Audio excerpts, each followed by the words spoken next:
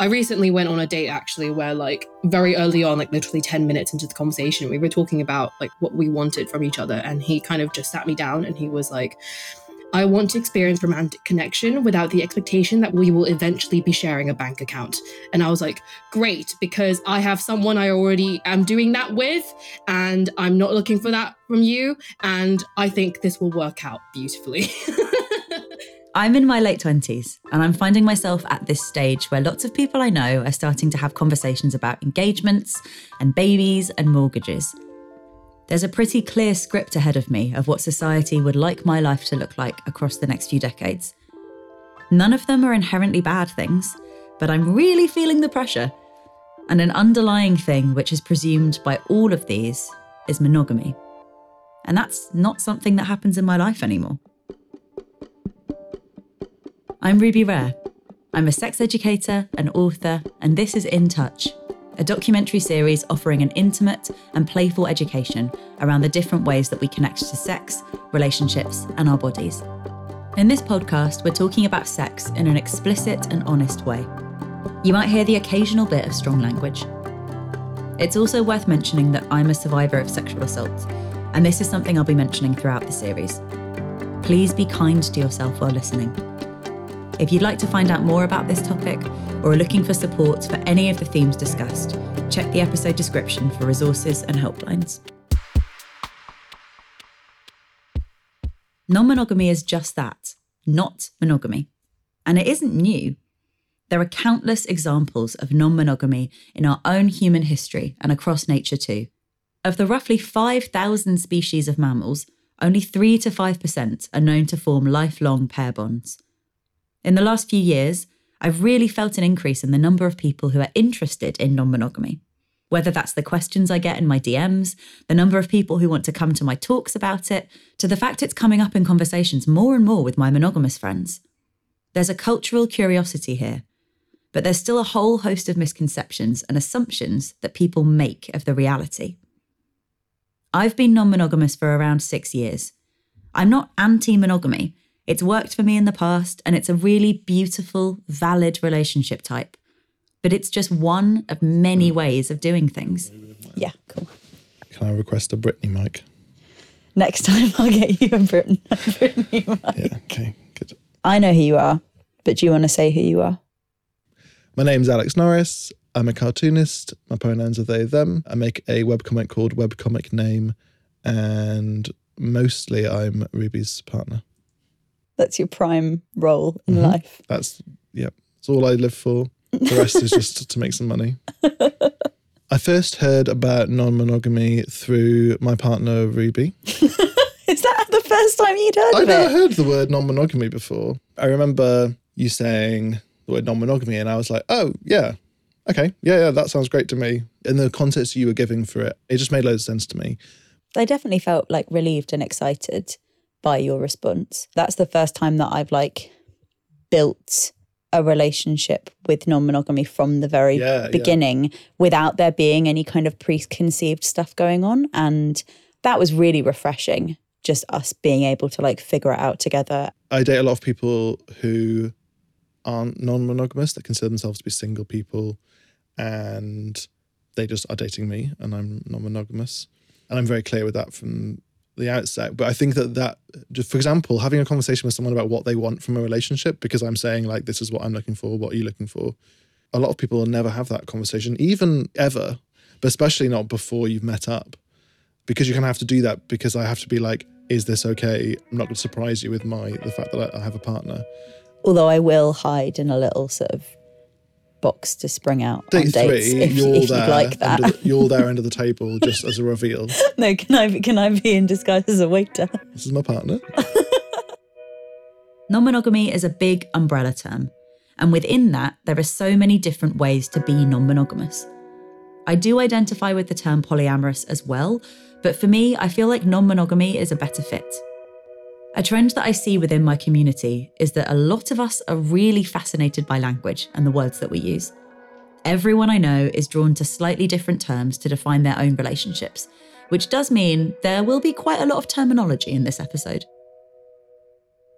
DK Green is a psychotherapist working specifically with GSRD clients. which means gender, sexuality, relationship, and diversity. This includes queer clients and people involved in non-monogamy, kink, and sex work. Polyamory is what was first used. It's a bit of a hodgepodge of Latin and Greek, but generally meant many loves. So the idea was that you could love more than one person.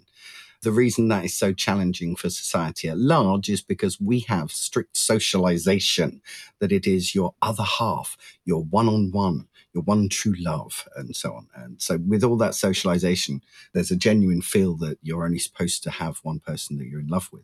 Otherwise, you're not really in love. The short term for that was poly. That's no longer in use because of Polynesians. It's inappropriate to use the word poly. So we use polyam as a shorthand for polyamory. One way I explain it to people who don't know about it at all is when you have your second child, it doesn't stop you loving your first. If you have 4 children, it doesn't mean you just stop loving numbers 1, 2, and 3.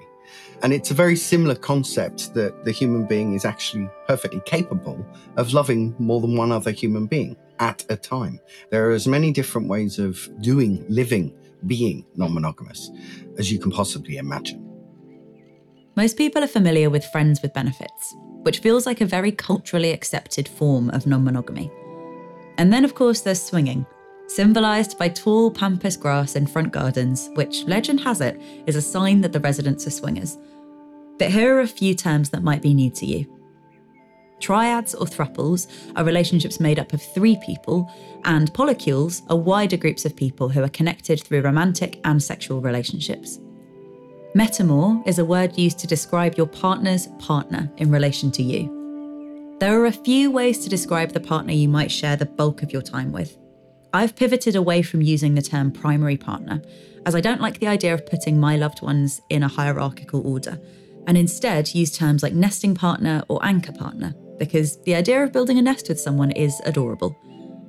But while my nesting partner and I live together and our lives are more entangled by shared responsibilities, that doesn't mean I consider them more important than other partners. I should mention, all of this is rooted in communication and consent. I guess cheating is technically a form of non-monogamy, but it's in a very different category because not everyone involved is consenting or even aware of what's going on. There's also a dialogue that's been going around for some years now that somehow non-monogamy is more evolved, more enlightened in ways of having relationship. I don't buy into that. Neither is better or worse. The bottom line is it has to be right for you and another person. It has to be, the right mix for both of you. If it isn't, it's not going to work. The vast majority of the people I spoke to had no idea about any of this growing up, and it's something we stumbled into as adults. I have the dating app Field to thank for my entry into this world. I matched with a cute person, and in his bio it said he was polyam. I had to look up what that word meant and thought, well, this sounds interesting. It was through hanging out with him and meeting his partners that I was first drawn to all of this. I remember going round for tea when he had just moved in with his nesting partner and being full of questions about how cohabiting was working when they had multiple partners. I was so grateful to be able to learn from people within the community. It really helped to destigmatise my attitudes to non-monogamy because I could just see it as something that clearly really worked for them. So why couldn't it work for me? My partner and I were both non-monogamous to start with, and it was me that initiated the non-monogamy. Like lots of people, comedian Sophie Duker learnt about non-monogamy when she was in a monogamous relationship. So part of her journey was about opening up and changing an already existing dynamic, which can be a beautiful thing, but is not without its challenges. There's often an assumption, if, say, a couple are new to non-monogamy, that someone's really unhappy and being forced into it. And I think that non-monogamy in my relationship, even though we were both new, it's really benefited our relationship, strengthened our bond, was really good for us. And it's also informed how we want to live now separately from being partnered. And that's, I think a really negative assumption that that all your problems stem from the non-monogamy and that the other person is an impediment to your happiness. So you just need to simplify it by taking them out. The older I get, I can sense this pressure about the directions my relationships should be taking, because there's a pretty clear script about how all of this is meant to go.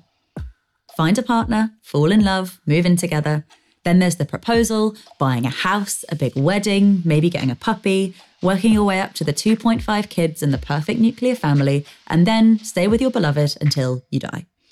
Now, none of these things are inherently bad, and I can see myself doing a lot of it and being really happy. But the prescriptive nature of this is stifling. Journalist and writer Amy Graham came up with the term the relationship escalator to describe this, because once you're on it, it's quite hard to get off. My friend Bronwyn has a blog called Minka Guides, where she writes about travel, queer culture, and non-monogamy. She found this feeling of being stuck on the relationship escalator really challenging. I started going into every relationship trying to have an open relationship, not knowing exactly what that looked like or any language around what to do. And so usually I would start a relationship in the first month or so being like, hey, you're great. This is great. How do you feel about having an open relationship? And the other person would be like, yeah, sure, we can totally try that. And then by month 3, they'd be like, oh my God, I'm in love with you and I want to be exclusive. And I had no way of articulating what I wanted really. And then I was in a 10-year relationship that over the course of that, I started to become more and more aware that I was non-monogamous, and that was kind of a pretty fundamental thing for me. But my partner was very monogamous. And so it always ended up being like, but that's not what they wanted. But then by about 7 years in, we started talking more seriously about it. And then when that relationship ended, I came out of that being like, right, I know that I am polyamorous and that this is what I want to do. And there's no more negotiating around that.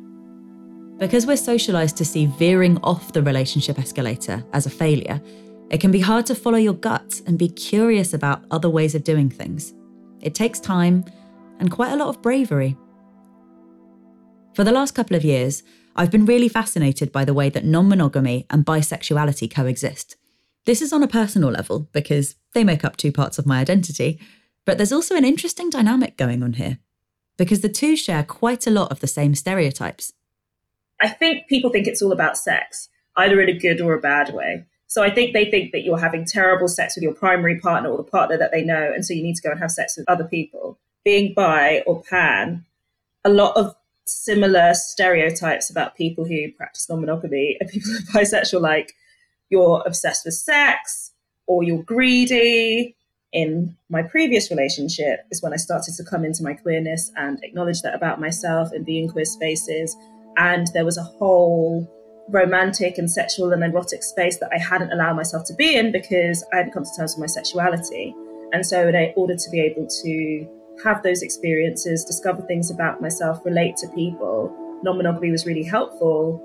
Just to clarify, there are loads of really happy monogamous bisexual people. I really don't want to add any stereotyping here. But for me, like Sophie, non-monogamy provided a really gentle space for me to begin exploring my sexuality. And as I became more and more comfortable and confident in my queerness, the fact that I date multiple people is such a delight in my life because it really affirms my sexuality and it allows me to constantly explore gender dynamics. Our expectations of relationships, monogamous included, are informed by our surroundings. Expectations are inherited. And unless we see different ways of doing things, it's easy to not question those expectations. Danson also heard about non-monogamy while on a dating app. That then led to discovering that there was a world of different people that were relating differently from the narratives that I had grown up with. I had seen my parents had been together for 39 years. And so I only had a model of monogamy and heteronormativity. And the conflict between the desires and the longings I had with what the options I thought were available led me to OkCupid and then starting to find those communities online. What would it have been like if we'd all been made aware of different relationship styles earlier on? Just knowing that there were different ways of doing things and that I had the agency to design my relationships in a way that made sense for me would have been really empowering. It would have benefited all the relationships that I've had, from bumbling teenage flings to monogamy to everything beyond. Now, we need to address the elephant in the room, or rather, the green-eyed monster. The most common question I get asked about non-monogamy is, how do you deal with jealousy? Jealousy holds so much power culturally, so it's an understandable question. But over the years, my relationship with jealousy has really changed, and for the better. And I'm not the only one. Jealousy is, guess what, like most things in life, a spectrum. Some people genuinely don't feel jealousy at all, and I've met them, so I know this is true. Some people are intensely jealous, and jealousy is something that's far too painful for them to actually engage with, so probably non-monogamy is not going to be appropriate for them. Most people will feel jealous in certain contexts. And if the choice is to be non-monogamous, knowing that, then it's about learning to navigate your own jealousy, learning what sort of things do trigger it and what don't. And actually, jealousy is something like an emotion like anything else that we can work with. For years, I feared jealousy because it felt like a scary emotion. I just avoided thinking about it. And when I did experience jealousy, it would erupt in an uncontrollable way. And it's only in hindsight that I realised my reactions were stemming from a lack of communication that I needed to feel safe and secure, which made me feel incredibly vulnerable. It took time for me to learn how to look directly at jealousy and where it was coming from to be able to de-escalate that feeling. It can also be tricky when you've never really felt jealousy, like Leanne. Most of the struggles I've had have been kind of dealing with the guilt from the fact that I didn't experience that much jealousy and my partners are having a comparatively much harder time. You know, there is that kind of disparity in experiences sometimes, but obviously, you know, you just kind of work it out with communication and being willing to have a hard conversation and separating the frustration at the situation from your frustration at your partner. My nesting partner is also one of those rare gems who experiences very little jealousy. Often we use jealousy as a way of proving your love in some ways, of going, I feel bad if I think that, you know, you might fancy someone else, and that means I really care about you. I loved having discussions about who we fancy, that in a relationship. And also it's like, who are we kidding? Like, we all fancy other people. Yeah, exactly. And it would make me sad if you didn't tell me all of that stuff. If you saw someone who you really fancied and then that was a little secret from me, I'd be like, well, that's the juiciest and the most exciting thing. I really like sharing that with you. Yeah. There's actually language for this feeling that Alex is talking about. The old-fashioned cutesy word was frubly. Compersion is the more commonly used word. And that is actually when you feel joy at seeing your partner's joy, even if it's with somebody else. So you can watch a loving interaction between your partner and somebody else and actually feel genuine happiness for the thing that's making them happy. But there isn't a strict binary between jealousy and compersion. Both of them can be at play simultaneously. Rather than shutting down either of them, it can be really useful to just acknowledge it. Understanding my jealousy as vulnerability has been really useful for me by taking the jealousy out of being like something the other person's brought to you and being like, oh, it's something inside me that maybe needs a little bit of love and care and healing. It's about getting to know jealousy as a friend, you know, recognizing that it's just another emotion you have. And just like the socialization of emotions is joy and happy and all that's good, and anger and jealousy and all that's bad, actually they're just emotions that we have. We talk about jealousy quite a bit within this community. But outside, there are still some difficult conversations to be had because breaking away from monogamy can feel really challenging. I'm curious about what it was like initially telling monogamous loved ones or like family members about polyamory. Well, the people that I was most concerned about sharing that with would have been some of my immediate family. With my mum, I think it was precipitated by a desire to want to have her see more of my life, because having lived away from home, there's a lot that my family isn't very, they don't know what's going on in my life on a day-to-day basis. But also because I felt it really important to be able to show that there are different ways of being. So told her, and the way it happened is talked about being really in love with my partner and having a lovely community of people around us that I'd want her to get to meet the next time she was around. And that part of that community were people that I was seeing. And her brain sort of melted. It's that very classic response, and like, but don't you get jealous? And then I pointed out that actually her dad had been polygamous And while she's like, yeah, I can see that, but then the patriarchy snuck in and she was like, but men do that, not women. She then sent me this article, which was from a tabloid newspaper saying man dies in wife sharing scheme, which was really just clickbait with like no context, like nothing around that. I think she was processing. She really was struggling. We need to allow people time to percolate and come to terms with stuff in their own way. And like Danson, some of the people I was most nervous to tell have really surprised me. I had a really tender moment recently where she rang me. I was with our partner, and that partner said, "Oh, do you want to say hello to them?" And my mum afterwards said, "But so you're not with them, but you're with them now." She was trying to wrap her head around this different way of being. But then at the end, she was like, "And who should I say you should say hello to?" Which was a really sweet moment. She was saying, which of the other people in your life should I be telling you to say hello to? Because I know it's not just that one person, which was a really tender, sweet moment. Like with queer communities, the concept of a chosen family is really important when it comes to non-monogamy. I really value the older, non-monogamous figures in my life because it's so nice to see the ways it can change and evolve. For example, something that's not yet happened in my non-monogamous community is people having kids and the way that looks outside of a more traditional structure. What about the children? That's a big question that often comes up. My children have really enjoyed the variety of the non-monogamy. I think it's just really important to also remind people that, hey, yeah, we have jobs too, and we pay a mortgage, and we have a normal life. We're actually quite a traditional family, but there are more than two of us. You know, there would always be somebody that they could call at 3 o'clock in the morning if the car broke down or whatever. It's about having that team of us to call on. So there's plenty of joy. When I first started out in non-monogamy, I assumed the most important connections would be the people I was dating or sleeping with. Now, these are important, but what I wasn't expecting was the platonic relationships I'd form within this community and just how special they'd be to me. It's so important to have people in your life who just get it. You don't have a roadmap, and one of the biggest problems is you usually don't have other people that you can talk to about this who have experience and know about it. And you often end up talking to your monogamous friends and they're like, oh, so your other partner has asked you to be shut out for a couple of months so they can work on their relationship. Well, that makes sense because obviously they're living together and their relationship is important and you are just a side piece and you're just not important. But I think one of the biggest struggles is it's very hard to find an identifiable non-monogamous community. And I think particularly in small places, that must be hellishly hard, you know?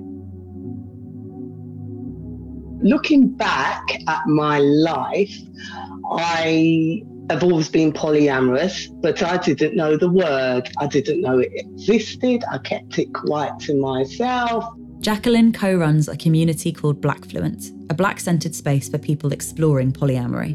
I always loved more than one at the same time, but I just didn't have anything that indicated that could be a thing. I'm married. I've been married for 12 years to someone called Tim, and he also helps with and runs the organisation. Love is abundant. Alongside Bronwyn and their friend Erin, Jacqueline also helps organise a non-monogamous meetup in South London, which focuses on community building over being a pickup spot. It's all about finding the communities that really speak to you. And sometimes, if you don't see the community space you need to be the one to create it. Jacqueline started exploring non-monogamy with her husband. So we started attending a few coffee mornings and events around London, and we found ourselves in a space where we wasn't really aligned in personalities. We was the only Black people there, and there just wasn't anyone there that looked like us. I know for me, I felt very isolated in my early days. I just didn't have anyone to talk to. It felt really lonely. We need a soft landing for the community, and also that feeling of let's normalise this. I just want us to be living in a place with people where it's quite normal. And I think when we all come together and talk about our difficulties, our joys, our living experience, it normalises it. It opens that dialogue. When I first went to the non-monogamy drinks, I found it quite moving going around the room, knowing that I was surrounded by 200 people who share so many common experiences. But it's a privilege to be able to live near a city where events like this take place. Non-monogamous people exist everywhere, but it's not safe for everyone to be out about this part of their life, and many people are unable to access offline spaces like this one. So as someone who spends a lot of time on the internet, I also really enjoy how non-monogamous communities have blossomed online. My journey into non-monogamy began when I was around 17. My partner and I at the time were going long distance. He was going to be studying in America and I was going to be on a gap year in China.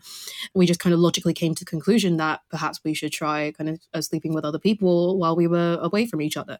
I was very fortunate in that, like, my partner and I at the time were both on the same page about things, you know. Leanne runs Polyphilia, an online community about non-monogamy. From longer form blog posts to TikToks and Instagram memes that just remind you that you're part of a network of like-minded people. This community building is really fun as well. It doesn't always need to be heavy and serious. As much as loads of us like to nerd out on this stuff, we're also here to have fun. What's become very clear to me is that, like, from, you know, the number of people who reach out to message me every single day, like, quite a lot of people, like, they don't live in big cities where there's a high concentration of polyamorous people. They don't live in countries that are more open-minded to these kind of relationship styles. And so they feel very isolated and there is no offline community for them to access. Existing within these communities helps us build a little suit of armour for when we go out into other pockets of the world where this might feel more unusual. It's about balancing between existing in a happy, safe bubble and having these important conversations that help to normalise non-normative relationship styles. One of the most beautiful moments for me was coming home and finding my nesting partner with another partner. They were having a cup of tea. I didn't know that my other partner was going to be there, but they were there because my other partner was going through a difficult time and they had a friendship that they could have and they could give each other care and support. Those bits, those are like magic and aren't talked about, but the possibility of interconnectedness, of warm and care and support that's possible is radical and is strange to a lot of people. It's about finding those moments of elation and relishing them. It's pure joy. It's pure joy. Besides all the workshops and mentoring and good education we've got out there, let's not forget the fun and the lovely part of it. Let's not get too serious about it. I'm not minimising the need for unpacking and all that, but, you know, that's those little joys in life. That's why we do it and that's why we're here. These conversations benefit all of us, whatever your relationship style.